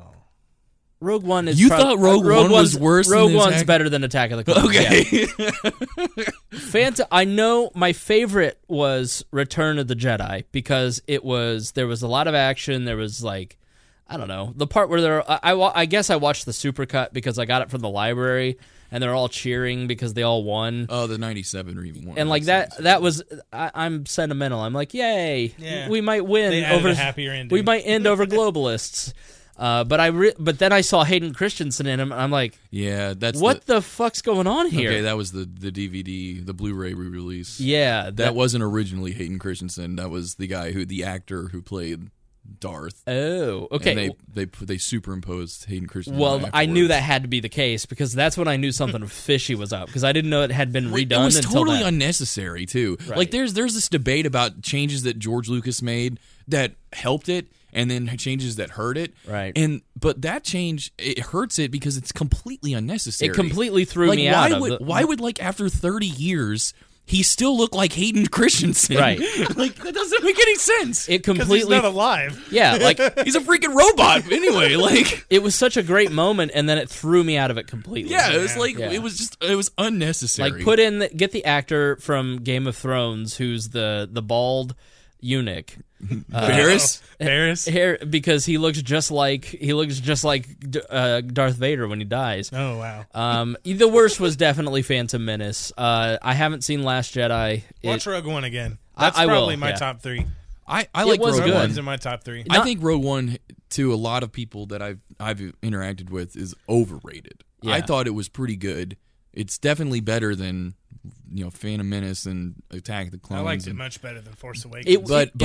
I didn't like how what my problem with Rogue One was by the end of it I didn't care about the characters like I should have. I can't tell you any one of the characters. Like I don't remember any of them. I mean, it's a forgettable movie. That being said, the large scale battle scene in that is the best of any of them. Man, I shed tears on that beach scene. That was a great beach scene. I didn't care about the main especially character. when Matt Damon let me say I didn't care about the main and Tom Hanks was taking care of him. The main two characters. I didn't care about the leads. Right. I honestly cared more about what's his face, the general that died. Like I cared more about him. Right. I thought he was awesome. Obviously the Darth Vader scenes were fantastic. And that was just there. I mean, that's just always going to be great.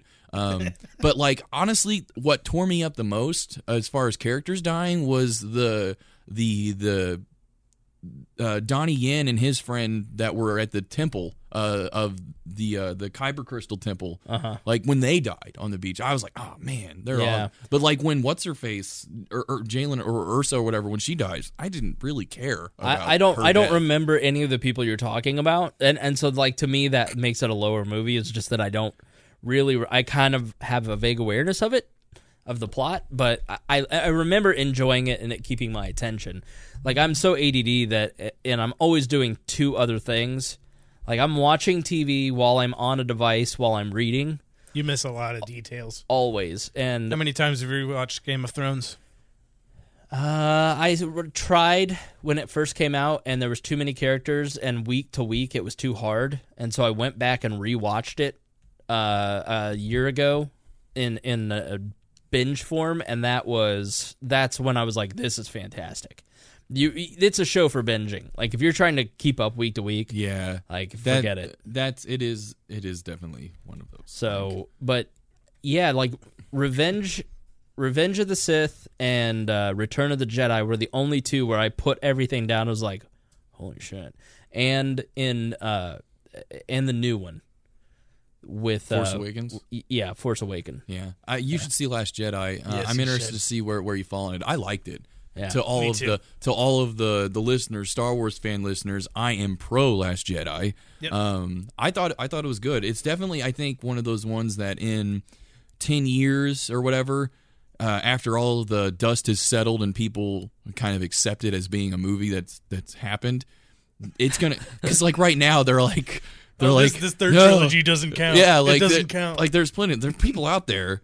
And listen, criticism. There was no third Matrix. There's many different. I wish I could remember. It's like the 7 hats or the 6 hats, and it's a business book, and it's like every team needs these hats, these 7 hats, and there's a blue hat who's positivity, and the green hat who's innovation, and the white hat who's optimism, or like all these different hats. And then there's that white hat's not Creighton. And then there's the black hat who is always negative, always critical, and everybody wears the black hat because it's so critical. Like it's so easy to be critical, and so like when I see people just constantly being negative about stuff, like something like Star Wars, I go, it's easy to constantly hate Star Wars or constantly hate anything that's new or constantly hate Donald Trump. It's like, if you're always positive about Donald Trump and he never has done anything that you disagree with, then you're not a valid person to listen to. Yeah, you're a racist. Yeah, right. If According to Creighton. Probably. And then if you like, I love the original 3, but everything else sucks. It's like, then you're just not to be listened to. Like nobody likes you. You're probably a terrible person. Stop. To me, I'd say. Honestly, I say my top is a tie between New Hope and Empire. That's I am comfortable saying that's a tie. I honestly like Revenge of the Sith more than Return of the Jedi, so that's probably my number 3. And then probably Force Awakens. I don't know, Last Jedi, I don't know where that would be yet.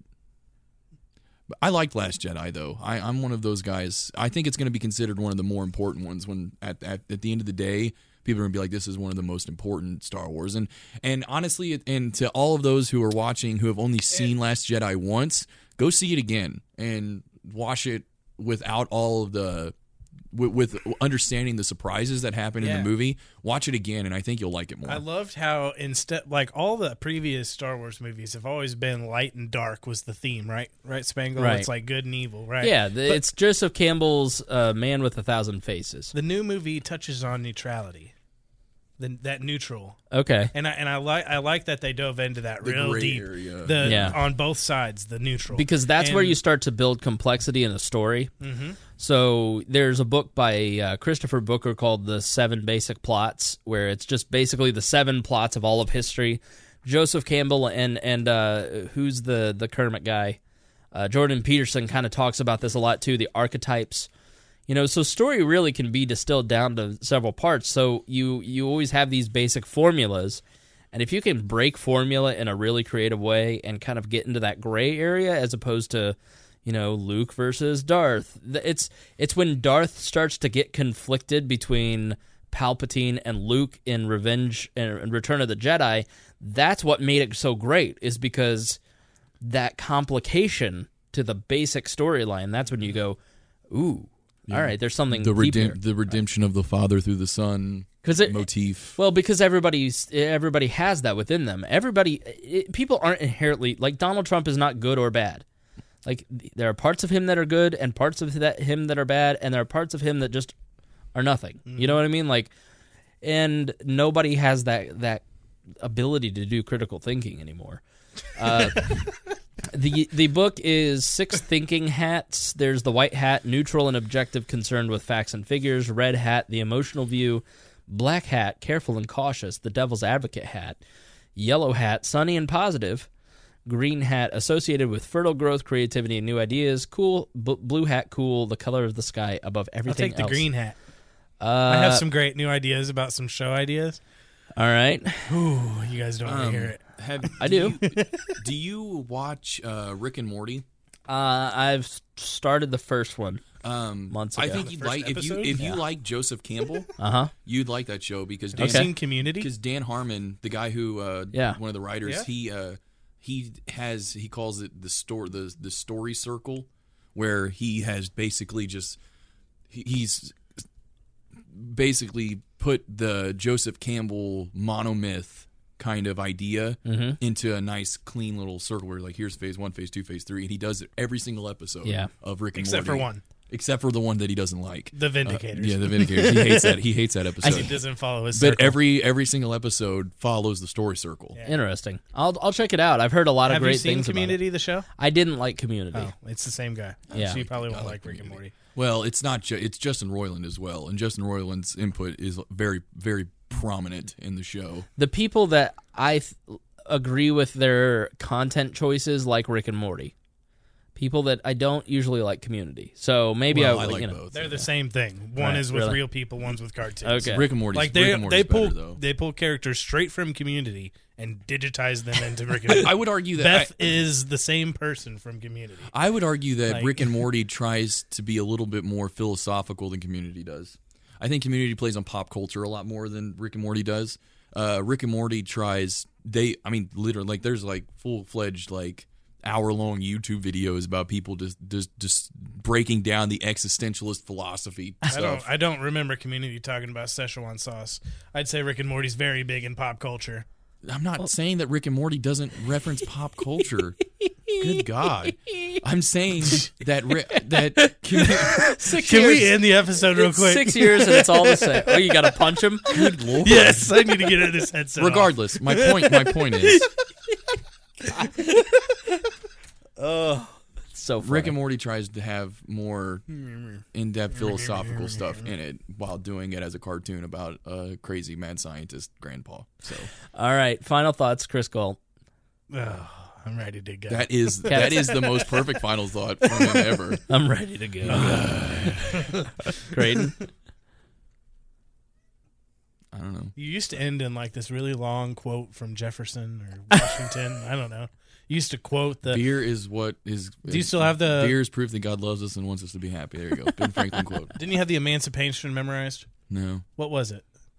Not the preamble. It was something else. The Declaration of Independence. Yeah, say it for us. No, that can be your final words. All right, so thanks for joining us here on this episode of We're Libertarians. I want to thank our $100 a month Patreon subscribers. You get your name read on every show. Brandon Luke, Craig DaCosta, Jason Doolittle, and the lovely Christy Avery, who will be on, well, maybe, will be on another episode of Miranda's World, one of our podcasts. We have a lot of new podcasts out there in the world. Go to WeareLibertarians.com. You can see all of our other shows. If you want to learn how to podcast, The Chris Spangle Show. If you want to learn about what it's like to live as a stripper, Miranda's World. The Brian Nichols Show, brand new show. I think if you like this show, you will love the Brian Nichols Show, so check that out. And we will be back next Tuesday. Also, if you want to join the Patreon, it's patreon.com/wearelibertarians, and $5 a month or up, and you get access to all the bonus content, including Harry's weekly show. There's going to be you got an extra 30 minutes of the last episode. You always hear the beginning and the end. There's always I leave the recorder running at the beginning of the show, so you hear all the pre-talk. Higher quality, no commercials. It's such a great deal. $10, you get access to the private Facebook group. You can chat with listeners while we live stream the show. You can watch it live. And then $25, you get 2 posters, one of them signed. And then $100 a month, you get to come on the show. We're working with Jason Doolittle. He's actually going to fly out and be on the show. I need to talk to Craig and Brandon about coming on. And Creighton, I do have a final thought. Yes, sir. Stop eating Tide Pods, you freaking idiots. No. I disagree. Eat Tide Pods. It'll work out for everybody in the end. All right. Thanks for joining us here on this episode. And until Tuesday of next week, we say be good to each other. Oh, we changed the sign-off? Well, I mean, we can do it again. What does be good to each other? What, be good. That's so hippie crap. What do you want me to do? On my doorstep. Oh, let's go give each other a big hug. No cry. All right, what should I say? We'll do better next week. That's what we'll you said do for better every next episode week. for like... That way you're always doing better. Here's the problem. I used to have regular co-hosts, and so now I have a lot of, like, people that are coming on the show who aren't a part of it, and I can't just go, hey, do you mind saying we'll do better next? Like, it just doesn't work if you don't have... you say it. You're on every episode. I also don't know that I can do better next time. We'll say that. Sign off. I'll try. And I could... It doesn't have to make any... It's just a sign off. And I can't do any better than this. we promise to do better next time. It sounds better than hug your neighbor. Yeah. Please suck a dick. In the after show and the after party for this show, we've got a drum circle. We're all going to sing Kumbaya. Fuck you guys.